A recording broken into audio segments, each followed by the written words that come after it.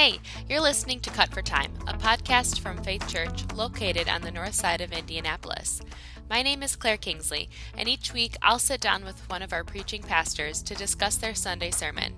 Cut for Time is a look behind the scenes of sermon prep, and they will share some things with us that we did not hear in the sermon. The goal of the podcast is to ask things like, why did our church need to hear this message on Sunday? Or why did you personally need to preach this message? The pastors will also share some practical next steps. We're glad you're here listening. Here's my conversation with Pastor Joey. Good afternoon, Joey. Hey, Claire, how are you?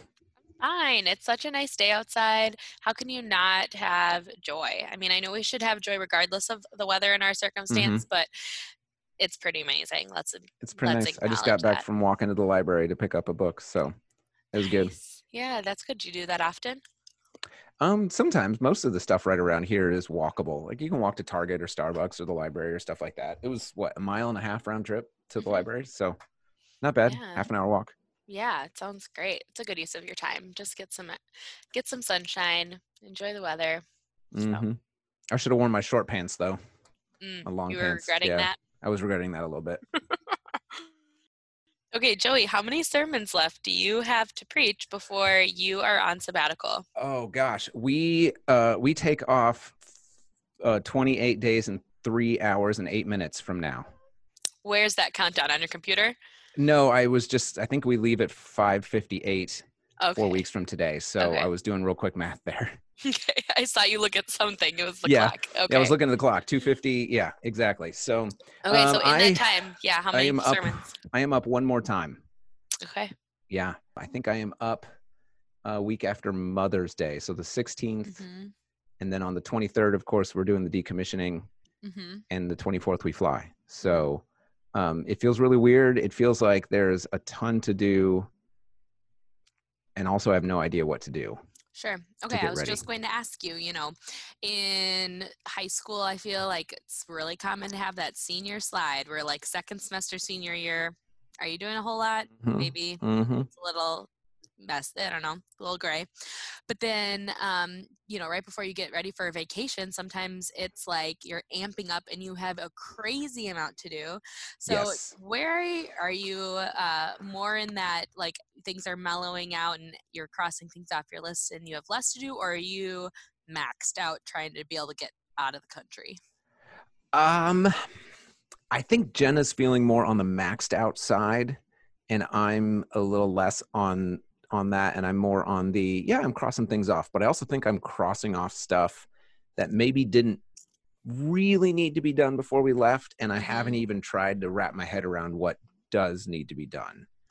So yes, yesterday afternoon I mixed concrete for a fire pit, which was totally not vital, but also I've been wanting to do it for 3 years. So I wanted to get it done, and it's done. And I've got other house stuff I need to do, but like we got a new roof last week. That was a big one to check off the list. Yeah. Now I just have to, I was just looking at my stack. I have 22 books I want to bring with me. And that's probably not going to work. Technically there's only 21 in the stack because you stole one of them. I did. Yeah. I already looked through it also. I'm not ready to give it back, but I will before you leave. Okay. Okay. Well, I didn't know we'd end up here, but let's just quickly talk about sabbatical. Yeah. For a minute, if someone's listening and they're like, what in the world is going Joey? On here? Yes. Where is he going and why is he going? And I had no idea he was leaving. And okay. Yeah. So I can do a quick overview. Sure. So Faith has a sabbatical policy. Our elders passed it like back in the 90s, I think is the last time it was updated. And it's a great policy. It encourages regular rhythms of rest and spiritual renewal. So like we're actually as staff, like we're encouraged to take a day off every week, to take a full day every quarter for just a prayer and silence retreat or for learning. And as pastors, we're encouraged every 7 years or so to take off a certain number of weeks for a sabbatical. You can take it as early as, say, every 4 years, and you could then sort of bank up if you wanted to time, but we're not supposed to take more than I think 3 months at a time or something like that. So anyway, there's a policy saying like, this is a good and important thing. And so man, almost a year ago, you were part of this. You were helping me apply for, Jenna and I apply for a grant with the Lilly Foundation here in town. And we applied for it June 1st. And then in October, we were told we got it. And so Lilly is funding all of this. So everything's paid for by the Lilly Foundation, which makes it even easier to take this sabbatical. Yeah. So Lilly requires that they be 13 weeks long minimum. So we're taking a roughly 14 week long sabbatical. Cool. We are following the life journey of a 7th century Benedictine monk named Willibrord. Willibrord, or maybe there's 2 L's. I can't remember. Mm-hmm. Anyway, Willibrord, I had not heard of him either. So if you've never heard of him, that's fine. Uh-huh. But I only heard of him because of your sermon, your application for sabbatical. Yep, exactly. So I was researching religious history in the Netherlands because I had read a statistic somewhere about the religious character in the Netherlands, that there are more something-ists. The Dutch word is ietsist. There's more something-ists than there are theists in the Netherlands. I'm like, oh, man, but like, the canons of Dort and the seat of the Dutch Reformation, like what happened? And so I was reading back and anyway, found this guy, Willibrord. He's called the Apostle to the Frisians because he's the guy who brought the gospel from Ireland to the northern Germanic tribes in Frisia, what is now northern Germany and the Netherlands. I'm like, oh, this is interesting. So reading a little bit about his life, he was born in northern England, southern Scotland, or what is now that area, trained in Ireland, came to the Netherlands and northern Germany as a missionary, like went toe-to-toe with Viking kings, threw down pagan altars, like all this stuff, and eventually settled in Luxembourg, where he ministered and then died. Okay. So I thought, man, it'd be fascinating to follow his life journey. So we will spend on our sabbatical, the first 4 or 5 weeks is in the UK, where we'll be in the areas where Willibrord was, plus taking extra days to go up here, down there, or over there to check out other religious sites of interest in the UK. And then we make our way to Gravelines in France, where he landed, him and 11 others when they went on their first missionary journey. And there's a church there dedicated to him. And then we'll head up into the Netherlands, where we've got an apartment for 2 months. And from there, we'll head out in different places to do different things. Mm-hmm. I'm hoping to do a retreat at the Abbey of St. Benedict, the Abbey, it's a Benedictine Abbey, the Abbey of St. Willibrord. We're planning to go down to Luxembourg to see the basilica there that's named after him and where his remains are interred. And beyond that, kind of explore around different areas. Scotland and Ireland is where Jenna's family's from. And the Netherlands and Germany is where my family's from. So we're going to explore that some. We're going to do fun little, like Lily's paying for us to take our daughter up to Legoland in Denmark, like Legoland Central. The Legoland. Yeah. We told her last night about it. We've been keeping the secret for a year. We told her last night. React? She is very excited. We watched a number of YouTube videos about all the different rides at Legoland in Billund, Denmark. Awesome. So, part of the goal of this whole sabbatical is to rest, it's to slow down, it's to relax, but it's also to do some thinking, trying to get ahead. If the Netherlands is where the United States will be in 10 or 15 years, then what can we learn from faithful, historically Orthodox evangelical practitioners in the Netherlands? That's kind of my research goal.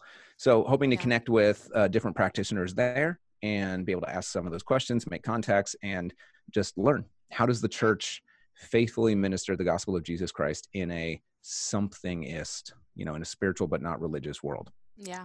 Great. Awesome. And we leave in 28 days. Awesome. And 3 hours and 1 minute. Great. Thanks for giving us that lowdown. And if was news to anybody, you can also learn more on our website. It's faithchurchindy.com/sabbatical. That's right. We got some info there. Yeah, we'll send out more info on like where to follow us for updates and stuff like that. Okay, cool. As we get closer. Awesome. Well, let's transition to your sermon from yesterday. So today is Monday. We're recording this. We have usually get the sermon up on our website and up on Vimeo. And anyways, I have not even had time to listen to it because I did childcare yesterday. So I saw you walk out just before I started talking. I wondered why. Yeah, it was very personal, actually. Yes. No, You were already convicted. Yes. Catch me up. Tell me what you preached about, please. And I guess anyone else who's listening who has or has not heard it yet. Yeah, or if they just want the Cliffs Note version. So James 2, 1-13, it's about he's applying the previous passage, be doers of the word, not just hearers only, to specific situations that he's seeing in the church, and or a pattern of situations, really, that as these newer churches are getting established, and as upper class, richer, more honorable dignitaries, whatever, higher class people are coming and sort of checking this out a little bit, there's this natural tendency to sort of cater to that crowd, because it feels good when people who are of higher social status and you think what you're doing is worth something. So these guys, these ushers, whoever is like saying to the richer people, like, hey, we've got a seat up front, center of attention for you. But then a poor person comes in right after them, which we should note, like, the vast majority of the other church was made up by the economically disadvantaged, the poor. So when the normal person comes in, they're like, yeah, we have some seats left here, like on the floor. You can sit by my footstool if you want. And James is saying, okay, this kind of partiality, this only looking at the outward appearance of the other person, is antithetical to the faith. You cannot hold together favoritism and faith at the same time. So he's saying, don't do this. Then he gives some rhetorical questions to sort of give some point to this. Like, don't you know God is choosing the rich? Don't you know the rich are the ones who are oppressing you? They're the ones ridiculing you for your faith. Like, this doesn't even make sense. But then in verse 8 through 13, he flips and says, like, there is a better way to have undue relationships than this, cost benefit analysis approach.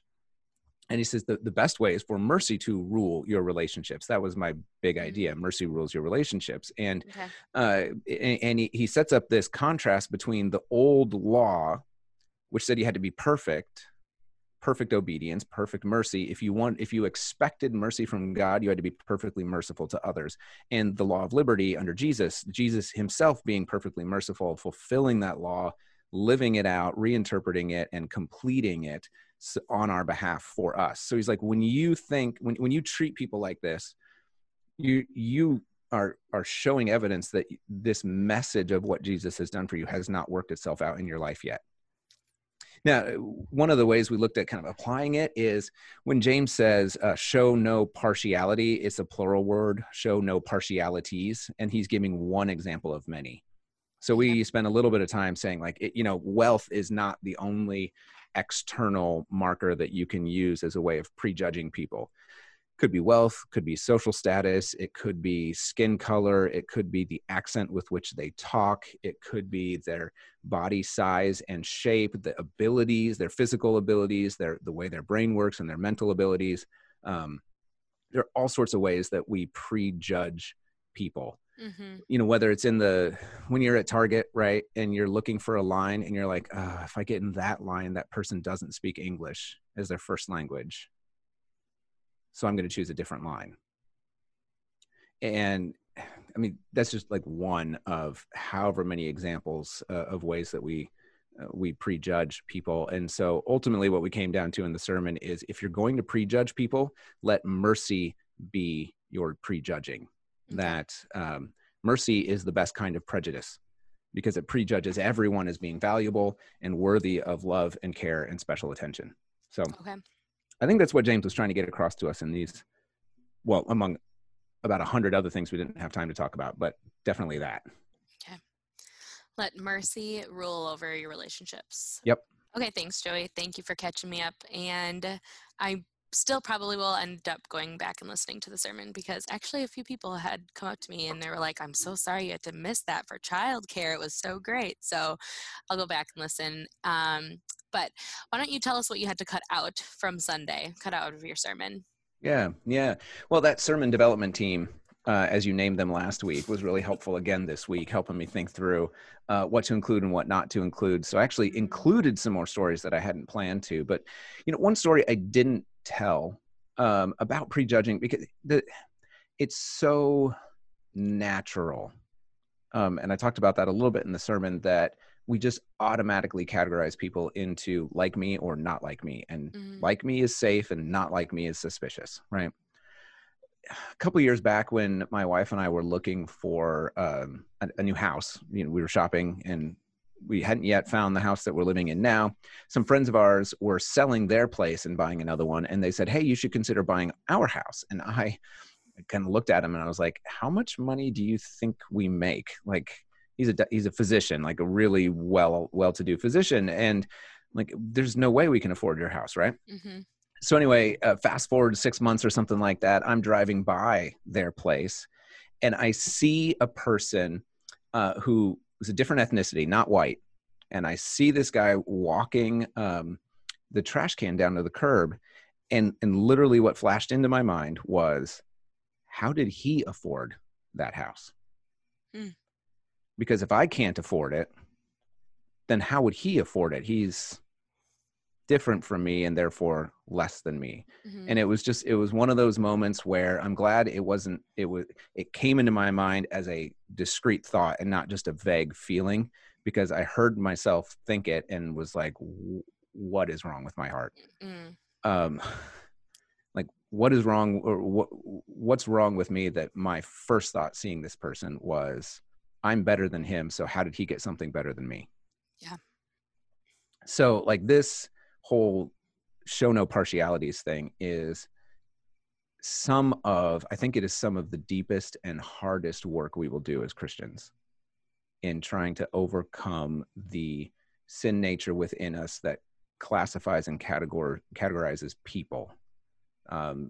So it is a work that requires an act of grace from God, to not grace to fix us, though that would be nice and happens for some, but grace to expose our own partiality or favoritism or discrimination is another way of translating it. Like, the grace that exposes is a refining and purifying and terrifying grace, but without exposing things to the light, it's never healed. So so I mean, that moment in my life made me, of course, first question, like, what's going on in my head? But then it sparked conversation with friends of mine who are not white, who could help me figure out what was going on in my head and where all this stuff was coming from, and help me to figure out how to do what James is saying here, of showing no partiality. Yeah. And so it's like two-part process of just first exposing, realizing what are those things that are the prejudgments, but then you have to untrain and relearn how to think and how to react, because it's not like you, Joey, were like, I'm going to set out and I want to be rude or I want to be judgmental, but it was like the fact that it was a gut thing. And I'm not just like, I don't want to point it out as like it's a you issue, because we are all doing this. I am doing this, but it's our initial reaction. And so how do you change a initial reaction, but really relearn and retrain? And that is hard work to do. Oh my goodness. Yeah. It was after that Jenna and I were, and Jenna and Anna and I were, 2 summers ago, the church sent us to visit our European missionaries, and we were in Poland, visiting the Hashes. Shout out to the Hashes. And they were working. We had some free time. We took Anna on a walk. We found a park. We were playing. This little girl comes running up to her and says, "Do you speak English? I speak English too." And Jenna got to talking to her mother, and they were obviously Middle Eastern. And they get to talking, and Jenna mentions where we're from. And the other woman says to her, "Oh my gosh, you live in America. Do you feel safe with all the guns there?" Mm-hmm. And it was kind of one of those like, well, of course. I mean, and our thought, or at least my thought, was like, this woman comes from, I think she was from Azerbaijan. I'm like, all I know about Azerbaijan is there's no way it's as good. Yeah, there's no way it's as good and as safe as the US. So why is she asking me this question? I should be asking her that question. And it's like, another one of those moments where, okay, it highlights, I have prejudged somebody based on their country of origin. Right. That, you must be like this, you must think like this, you must live like this. And it's like, oh Lord, how many more of these are there going to be? Well, Joey, I just thanks for being vulnerable in the podcast and being willing to share some stories that aren't like shining and glowing examples, but it's not that you're not alone. I am this way and we all are this way. And it's going to take someone like you doing this, exposing your own nature for us to probably realize our own nature. To hear you speak it helps me process, what does that look like in my own heart, in my own thoughts, my language? And unless I hear somebody do it, it's probably not something I would also be aware of, until you hear someone else process. So thank you for doing that for us. Yeah. It's hard work. It's hard work. It's hard work. Thanks for listening to this week's episode of Cut for Time. If this conversation has blessed you in any way, we encourage you to consider sharing it with others. If you ever wish to submit questions to our pastors following their Sunday sermon, you can email your questions to podcast@faithliveitout.org, and we'll do our best to cover the question in the episode. We will be back again next week. Thanks for listening.